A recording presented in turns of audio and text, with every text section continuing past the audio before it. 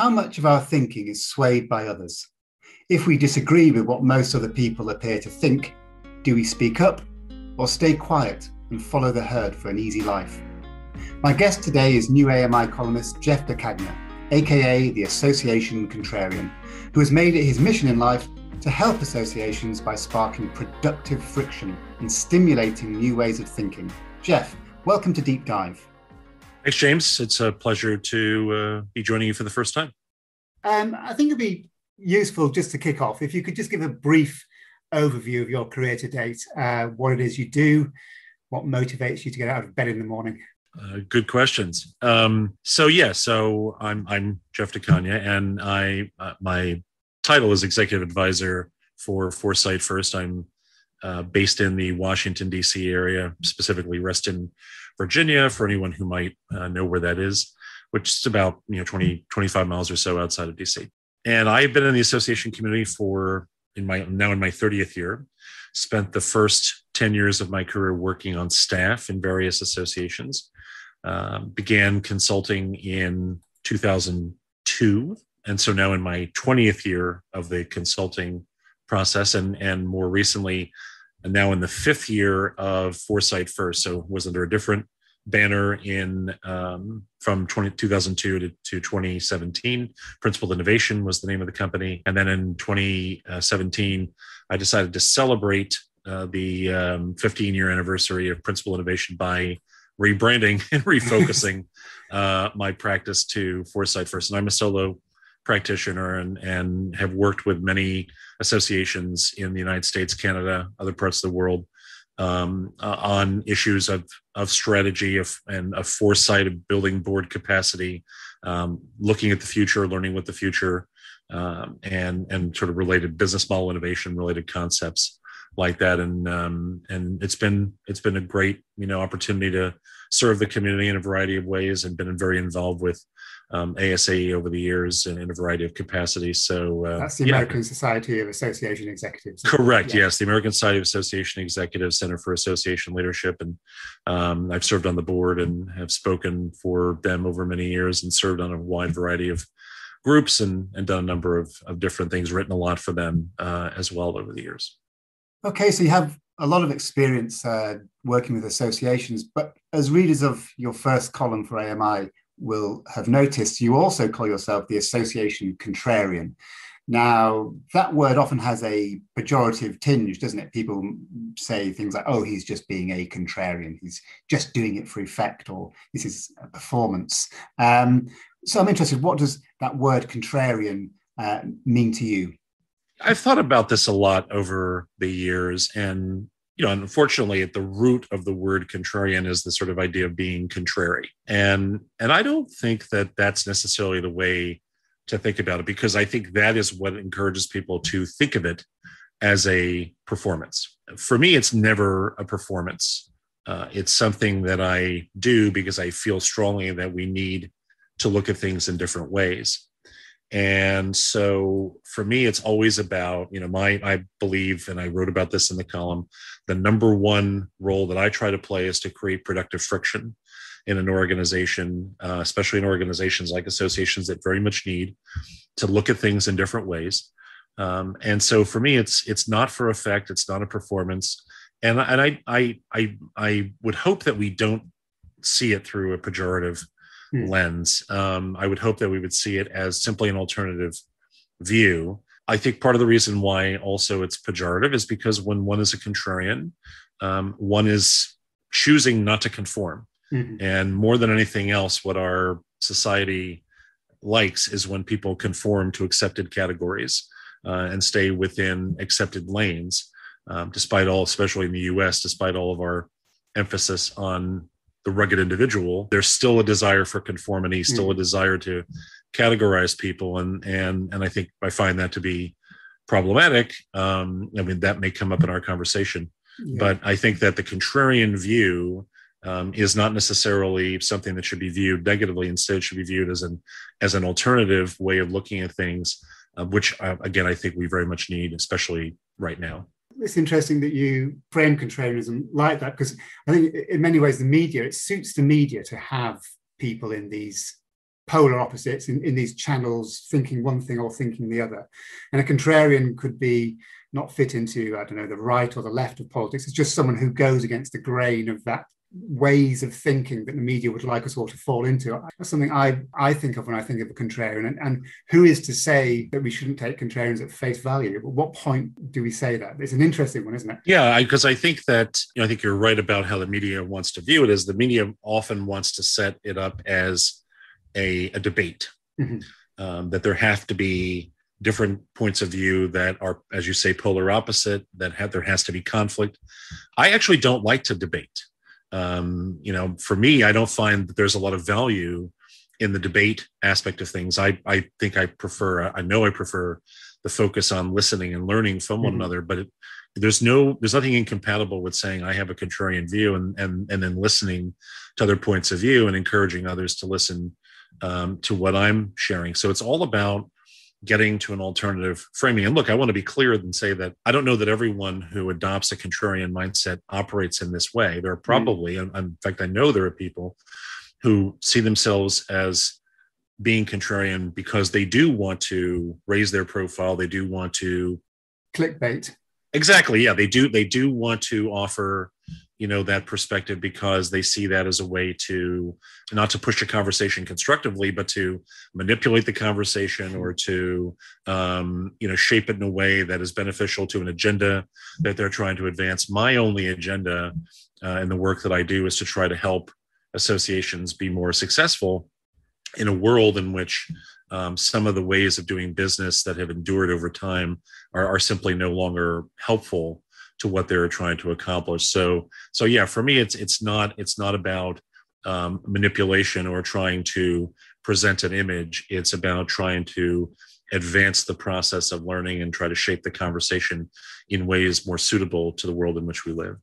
Yeah. And is that why in your column you write that being a contrarian is a way of seeing yourself that you did not easily embrace and you do not take lightly? Can you share a bit more about that? Is that because of this idea that's been attached to it? Yeah, I mean, I think that's right. And I think that, for years I would offer alternative perspectives and I would be told by people that I was a provocateur or I was a bomb thrower or I was, this or that. And I didn't see those things that they were saying as compliments. And although they may have been intended that way, but I just didn't take them that way. And so it wasn't easy to embrace this idea. And also I understand that the association community as a, kind of conservative space, and I mean that not necessarily in the political space, although that can also be true, but just generally being more risk averse, would not necessarily always embrace the idea of a contrarian perspective. So it wasn't something that I necessarily wanted to adopt fully, but eventually I did because I saw the value of having that way of looking at things for myself and that way of looking at things for my work. But I, because of your previous question about the pejorative connotations here, I don't take it lightly because I don't want people to sort of see this as something that I do, as I've said, just for effect. It's purposeful provocation, right? It's a purposeful endeavor for me. And so I try to always follow that way of looking at things and not just come forward with, okay, well, I'm going to disagree with this because someone else has said something else. There are, there's a reason for it. There's a rationale for it. And there's a continuous examination of those issues to make sure that what I'm talking about continues to make sense. It's never just I've got a position and I hold on to it no matter what, and I can't be wrong. I'm wrong frequently, but I'm trying to offer different framings to try to change the shape of the conversation. And the thing I can say is I feel like the work that I've tried to do in that regard does advance the conversation rather than becoming an impediment to progress. Yeah. So this is not really about what Jeff thinks. This is about sparking a productive way of moving agendas forward and getting associations, for want of a better phrase, thinking outside the box a bit. Yeah, I think it's some of both. I mean, I've devoted 30 years to trying to understand these issues, and so I definitely have views.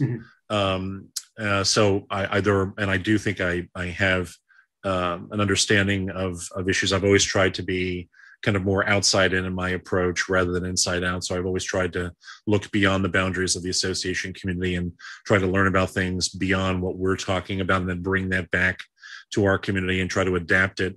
So I do have views and there's expertise behind it, but it is in service of the larger idea, which is wanting to help associations adapt to the world in which they operate, and to be future oriented and prepared for everything that is coming at them, especially, now. I mean, I was talking about the turbulent 20s in the summer of 2019 before we were talking about a pandemic, and we've been hit with this in the course of the last year, 18 months or so, in a way that no organizations really were prepared for. And now we've been given a very clear indicator that what we've been doing for many decades before now is not sustainable.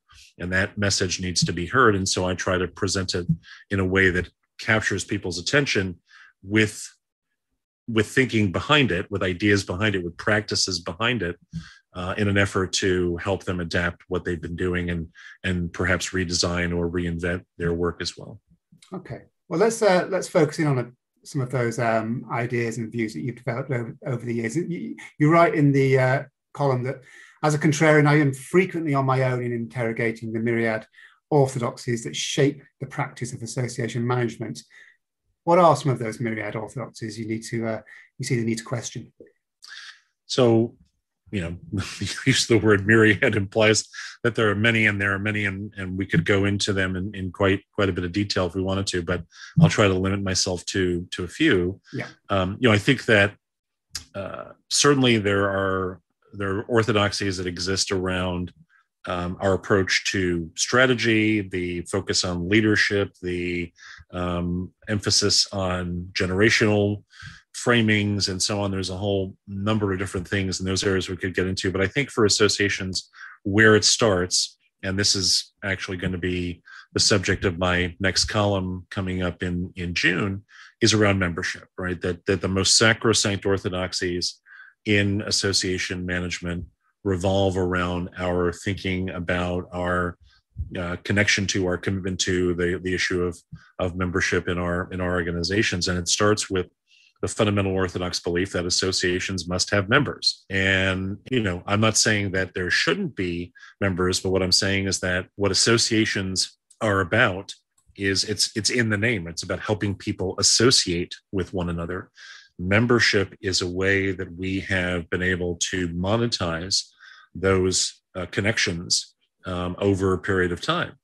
But I think what we are seeing more and more is that not everyone that we could be in a relationship with in our organizations wants that. And we shouldn't have to call it that just because that's what we've always called it. We should be able to say, we're going to have relationships with stakeholders that are not defined in any way, shape, or form, even using the language around membership, that those can be different kinds of relationships based on value that has nothing to do with membership. We could be talking to and connecting with people where we see mutual benefit is possible, but it doesn't have to have anything to do with membership. And the reason why this is important is because this foundational orthodoxy around associations must have members. Upon it, we have built many, many other orthodox beliefs about how our organizations are supposed to operate, who serves on the board, how we frame up our business models, how we think about strategy, whose money is it? There's a whole bunch of things that go into this that are all predicated on this foundational idea, and we've built up an infrastructure almost of orthodoxy around it. So there's a lot that we have to unpack there. I'm going to try to begin that in my June column, and I'm sure we'll talk about it in more detail at that time. But that's kind of, those are some of the areas where I think we need to do a lot of work and examine how we're going to adapt to the world in which we're operating now. Yeah, it's interesting that you talk about not speaking about the language of membership. I've heard it slightly from the other way around, where people say, let's open up the language of membership. So if someone is just buying the journal, or if someone just attends a conference, or if someone just wants a certification program, we somehow find a way of embracing them within the language of membership. But you're saying maybe we don't need to think in terms of membership at all. slightly different? Well, yeah, I mean, because again, the way, and this comes, a lot of this has really been refined over the years that I've been talking with associations about their business models. When I'm helping an association visualize this business model, and we're talking about stakeholder segments, that's the phrase that I use to describe, who are the stakeholders we're serving. I talk a lot more about stakeholders than I talk about members. We would never, in that process of visualizing a business model, use member as a stakeholder segment. And the reason for that is because membership is a relationship that we offer, but it doesn't have to be the only relationship. So when we use the language of membership, we are defining how we see the stakeholder rather than saying, the stakeholder exists independent of us. And we need to see them for who they are, right? And help them connect with us in a way that resonates with them rather than trying to categorize it in a way that resonates for us. It goes back to what I was saying earlier about conformity, right? It's conforming to our expectations of what the relationship is. We simply have an easier time in our minds seeing everyone who's connected to us in some way as a member. But what if that doesn't work for them? What if that's not what they want? More and more, we have to see this not through the lens of how do we get them to fit to what we're trying to do, and instead, how do we design the association in a way that fits with what they're trying to accomplish? Again, outside in rather than inside out. I think we get caught up a lot in our language that centers around membership. So therefore everything, it's kind of like hammer and nail thing. We have this membership hammer, so everything looks like a nail. And I would say, that's just not the way it works in today's environment. People are looking for something different. And frankly, they have alternatives that don't require them to sort of fit that mold, right? They can sort of follow what they want to be without it having to conform to the organization's expectation. There's a whole host of reasons why these limiting beliefs around membership endure. Part of it is around the technologies that are used that reinforce the idea of membership, that, we have boards that are composed primarily of members. Having a conversation with a board about, we need to be expansive beyond members is very hard, because they, somewhere in their minds are saying, I'm only at this table because I was a member, because I'm a member, right? Or I'm only in this Zoom meeting because I'm a member. And so how do I reconcile that with what's being said? And again, that's where it becomes a contrarian perspective, is that we don't have to be just limiting ourselves. Right now, the biggest issue a big issue that I see is that we've erected barriers to relationship building with potential stakeholders where there could be mutual benefit. And that those barriers center around eligibility, like who can be a member and who will pay dues, rather than lowering those barriers and saying, we need to be expansive in our thought process around how we build relationships. And yes, there's room for people who want to be members, and there's room for people who want to have different kinds of relationships based on our capacity to create value. And so there's a lot of stuff to unpack there for us to think about it in a new way. We'll be fascinated to read more of that in your next column. Now, you also write in your original column that associations are primarily orientated towards the past, profoundly conservative with a small c, and protective of their traditions. Why do you think this is the case? Is this primarily a structural or philosophical problem, or is it a mixture of both, or something else altogether? So, I can speak to this, with more specificity with regard to the experience of associations in the US, more so than other parts of the world. I'm just thinking about the origins of associations in the US going back to, especially the period after the US Civil War, the late 19th century and the early 20th century, but even predating that. I think one of the orthodoxies that exists is that we have to design organizations like associations which kind of straddle the line a little bit between public and private in the way that they are sort of oriented in their thinking, that they have to kind of mirror the idea of functioning like a government, right? Like when you look at the way boards for example, or the way governance works in a lot of associations, it has a strong feeling of it has to be like a government entity. And a lot of U.S. associations have their approach to governing modeled on the U.S. government structure. Right. The dynamics exist in there. And government is a profoundly conservative enterprise, from the get-go. Even if it has progressive elected officials, the very nature of government is conservative. The gears grind slowly. So the more that associations sort of identify with that governmental dynamic, the more conservative they're going to be. I also think that the very nature of the way some of the governing frameworks have been designed in associations, and just the general history of governing going back to the Middle Ages, is just a more conservative thing. I think part of it is too, I was having this conversation recently with a colleague where, the way we think about governing in associations has been defined by attorneys and accountants and auditors, and probably some other professions that don't begin with the letter A. But nevertheless, by people who are sort of working in the financial and legal space. And look, I want to be, absolutely clear. A lot of those people are people that I know and respect, and they're friends of mine. So it's not a criticism of them and their professions. It's that the thought process of legal risk, the thought process of financial risk, and protecting ourselves from that dominates what goes on in board thinking. It may not dominate every board conversation, but it's always there. There's pages and pages of bylaws, pages and pages of governing documents, and the review of federal, of government filings for taxes, and so on and so on and so on. And the need to review budgets, and the whole notion of fiduciary responsibility and oversight and policymaking. These are the traditional activities of governing, and they define in many ways the experience of serving on a board for many boards, and certainly, in the US. And as a result, that's a very conservative way of looking at what you do. It is a structural, sort of execution of a larger idea of we're here to proceed with care, to move so slowly.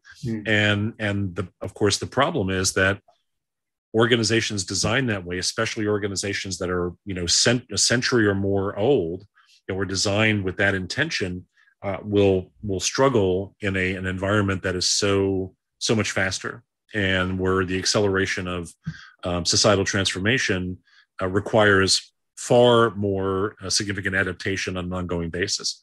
So I think there's a lot of different aspects of this that go into it, but that conservatism and that kind of risk aversion is definitely detrimental. Now, I'm not saying that people should be reckless, but I'm saying that's obviously not it. But I think we have to have a better appreciation of the full spectrum of what risk looks like, and increasingly, the biggest risks are not the ones that we pursue, but they're the ones we fail to identify and fail to recognize that they're there, and therefore we do not act, and we wait until it's perhaps too late. The volunteer structure of boards is an issue as well here, isn't it? I mean, people don't necessarily have a huge amount of time to dedicate to the board that they're on, or they may not meet more than, I don't know, every quarter, sometimes even less. And the term of presidencies, wherever that is, 2 years, 3 years, who wants to mess up on their watch? Yes, I mean, and that's a great nexus point that you're bringing up between the contrarian view and the way we have to look at it, right? Because we have, and I agree that the voluntary nature of the governing approach in associations. I mean, imagine for a moment. I don't want to be clear. I don't want to hold up public companies as a model, because public companies have their own problems. But so I'm just making a quick comparison, which is, imagine for a moment a company like Amazon or Google, that are so prominent in our society right now, having a board in which the board's composition changed over every 3 years through some kind of, public election. Now, there might be some people who think that that's a good idea, and we certainly need to have a better handle on how boards are composed in the corporate sector, and there's a lot of work being done in that area right now. But my point is that those enterprises could not function if they had to have the same kind of voluntary driven governing approach with electoral processes, even though there are technically electoral processes in there, but not really in public companies most of the time. So our approach just is not well suited. But for me, the contrarian aspect of this is it's not even really primarily an issue of time; it's an issue of attention, right? Mm-hmm. Because there are time factors, not discounting that, but really it's about knowing that there are time factors, knowing that people who serve on association boards, generally speaking, have day jobs. Those day jobs can be very demanding. The issue really is, what is it we are asking them to do with the limited attention they can devote to this? We know we're only going to capture a fraction of their total attention because most of their attention is going to go to their jobs, to their lives, their families, other activities, and then we're going to get a small component of that attention for the association. How do we use it well? How do we use it most effectively? And I don't think that's something we have really thought through. Here's what I would say is that devoting most of that attention to things like reviewing spreadsheets or government filings or other documents like that is not the best use of that attention. We need that attention focused in other ways to move the organization forward. Those things are important. I'm not saying they're not, but they're not the most important things in a world in which we really need boards focused on where are we going and how are we going to look at this through a different lens. How will we learn with the future? How will we guide our stakeholders through this very turbulent future, through the decisions we make today and going forward? So we need to refocus the attention of those decision makers because they're not going to stop being voluntary. So we need to better use the attention and their talents for more worthy activities. Yeah, or completely reframe their duties and their obligations. Are you noticing a kind of tension more between the executive, the CEO, maybe the younger dynamic CEO wanting to get things moving and volunteer boards? Is that something that's increased over the years? I think that there's probably some of that's going on. And I think I've certainly seen it with some of the organizations I've worked with. But I think, one of the things that is of greatest concern to me is I think that a lot of associations have relied upon the acumen and savvy and energy of the chief staff executive to keep things moving forward without the boards really being a partner in all of that. And once again, my intention here is not to criticize, it's to point out that there needs to be, we talk a lot in associations about the board staff partnership. My fear is that a lot of that is lip service, in our community, that it's not really a partnership, that it's really more like you're saying, that the high energy kind of CEO or someone who's really oriented toward getting things done, wanting to see progress, is driving things and kind of pulling their board along to make it happen. And if there's trust there, that may be a workable strategy for the short term, but over the long term, it needs to be more sustainable. The problem with doing it that way, there's really a couple of problems. The immediate obvious problem is that person will burn out. And people are exhausted, as a result of the pandemic. Even ironically, even though a lot of those people traveled a lot, which is an exhausting process, they're not doing that now. Having to manage through this has been an exhausting proposition for them. It's been exhausting for boards as well. So there's a lot of sort of lower energy people, that are having to work through this. Their energy's been sapped by what they've had to deal with over the last 12 plus months during the pandemic.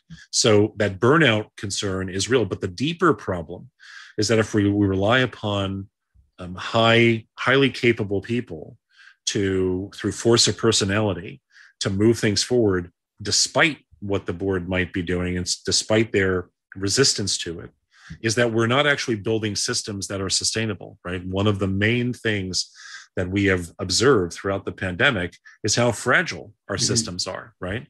And one of the things we need to do, one of the key learnings that we really need to adopt and internalize coming through this pandemic as we move into next phases over the course of this year, is what are we going to do to build more resilient, really anti-fragile systems in our organizations that can withstand the departure of a highly effective CEO or the departure of forward-thinking, board president or board chair or directors on the board who see it differently?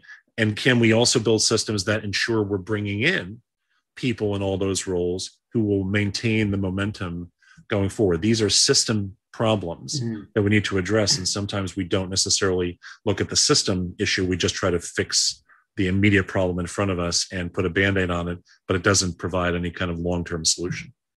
So you've mentioned the pandemic there a few times. Has the shock of COVID-19 shaken associations out of their complacency? Has it done anything to change this conservative tendency, or is it too early to say?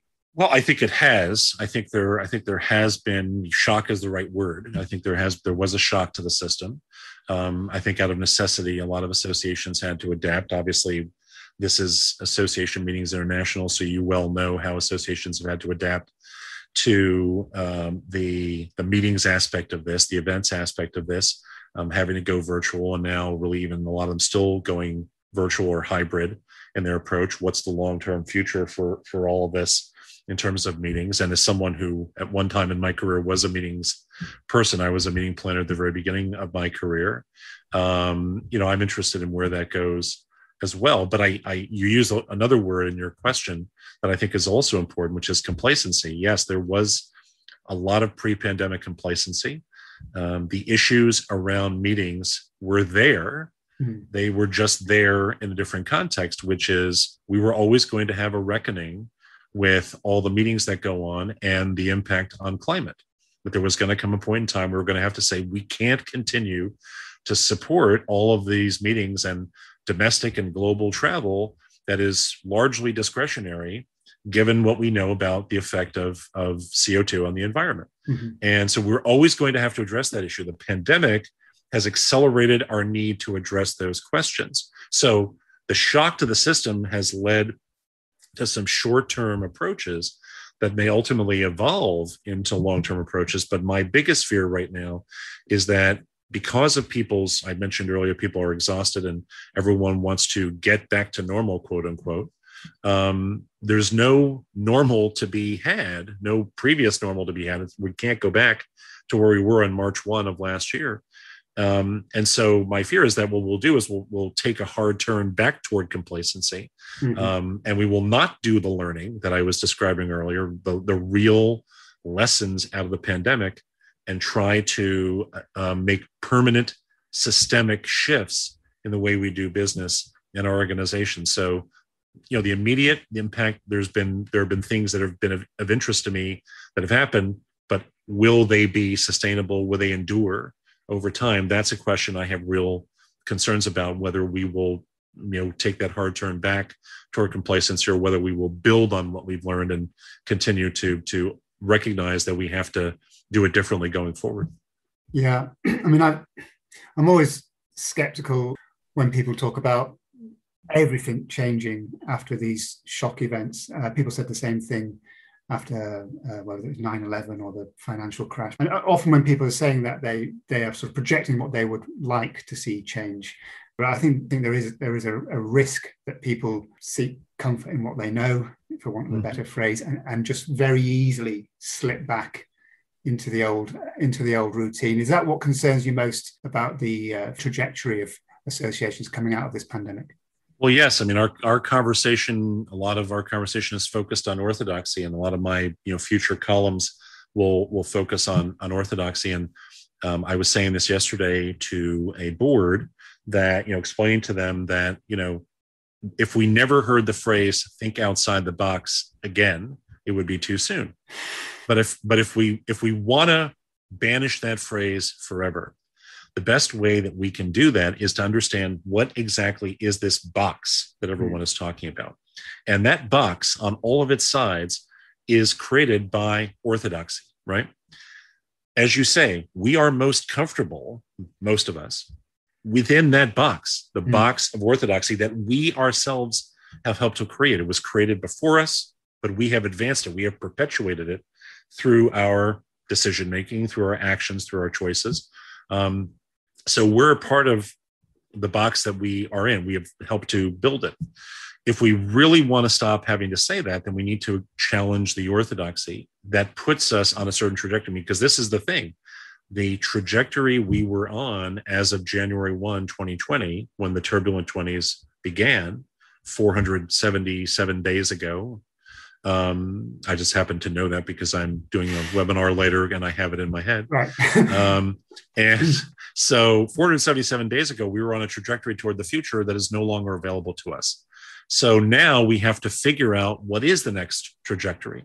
And that next trajectory could be one defined by the pre-existing, pre-pandemic orthodoxy, or it could be one that is redefined by our new thinking and our new learning derived from what we have observed and what we have tried, what the work we have done over the course of these last 12, 13 months and more around the pandemic.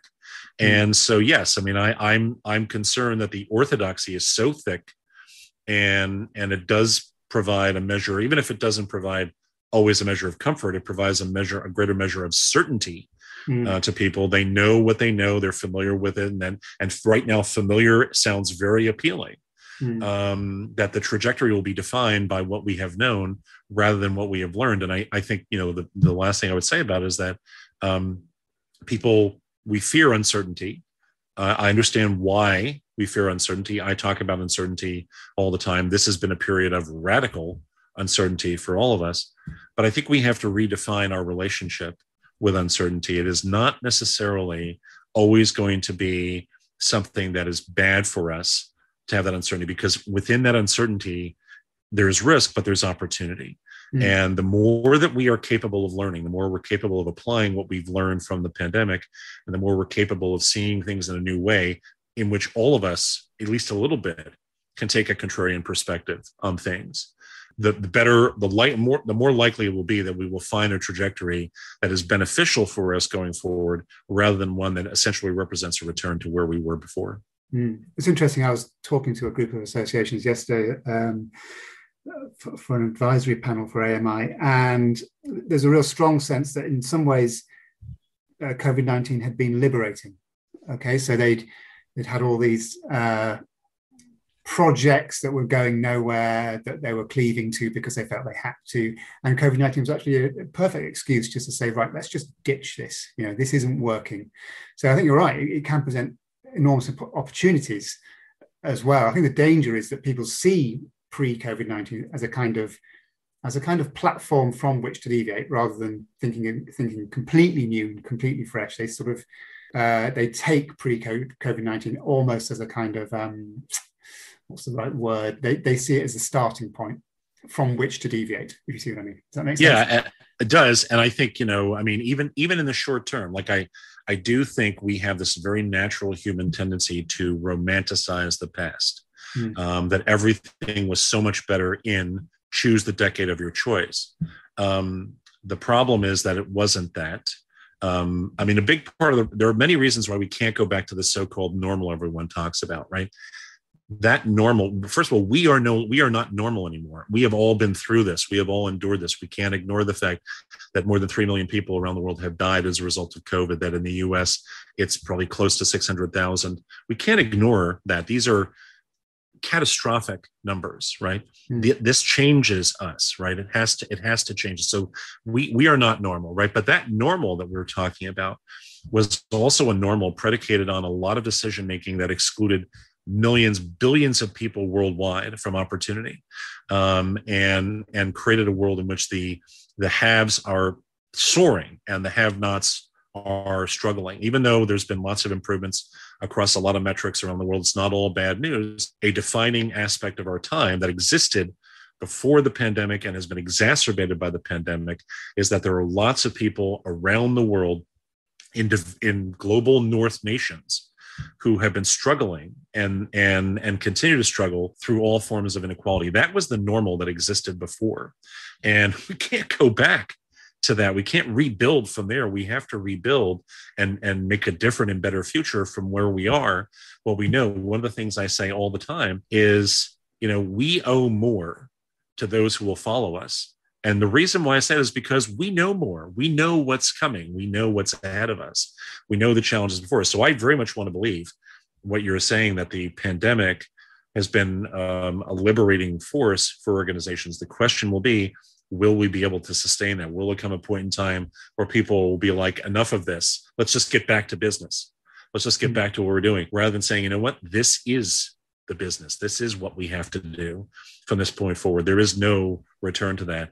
And, you know, only time will tell how long we'll be able to sustain whatever new energy has been unleashed for beneficial transformation of our community, of the association community, of all the related industries that serve it.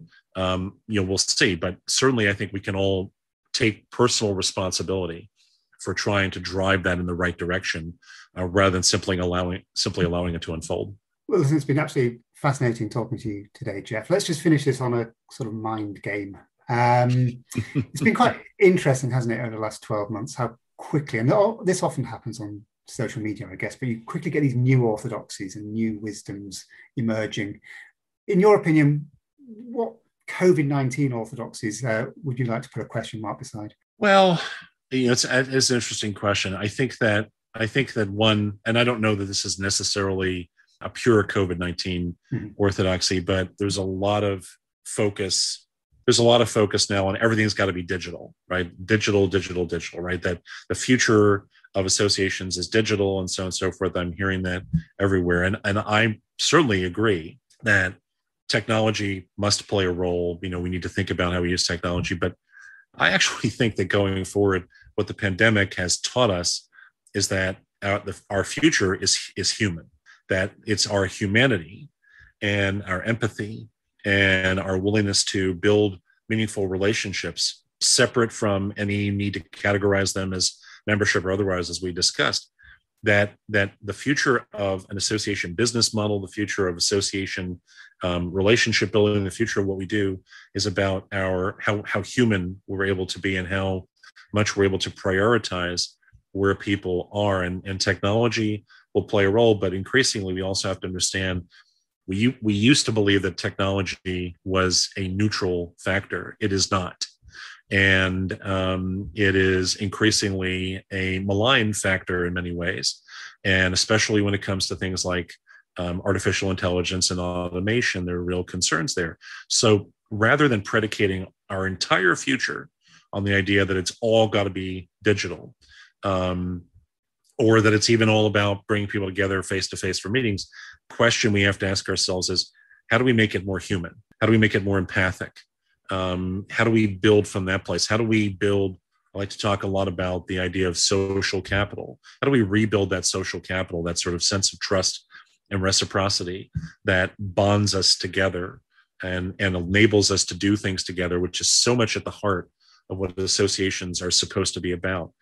To me, that's the number one thing, or among the top few things we need to be focusing on going forward. I think a lot of the pandemic move towards technology has maybe clouded our perspective on really where it comes down to fundamentally, which is how do we make these organizations that have always been about human connection, the human experience of associating. How do we make sure that endures and is enabled by technologies, but is not overwhelmed by them? Well, I think that leaves our listeners with much food for thought. I'm already looking forward to your next column in June. Thanks. So, Jeff, thanks very much for your time today, and we will do this again after your next column, and enjoy the rest of the day. Thanks, James. I appreciate the opportunity to chat with you, and I look forward to our forthcoming conversations.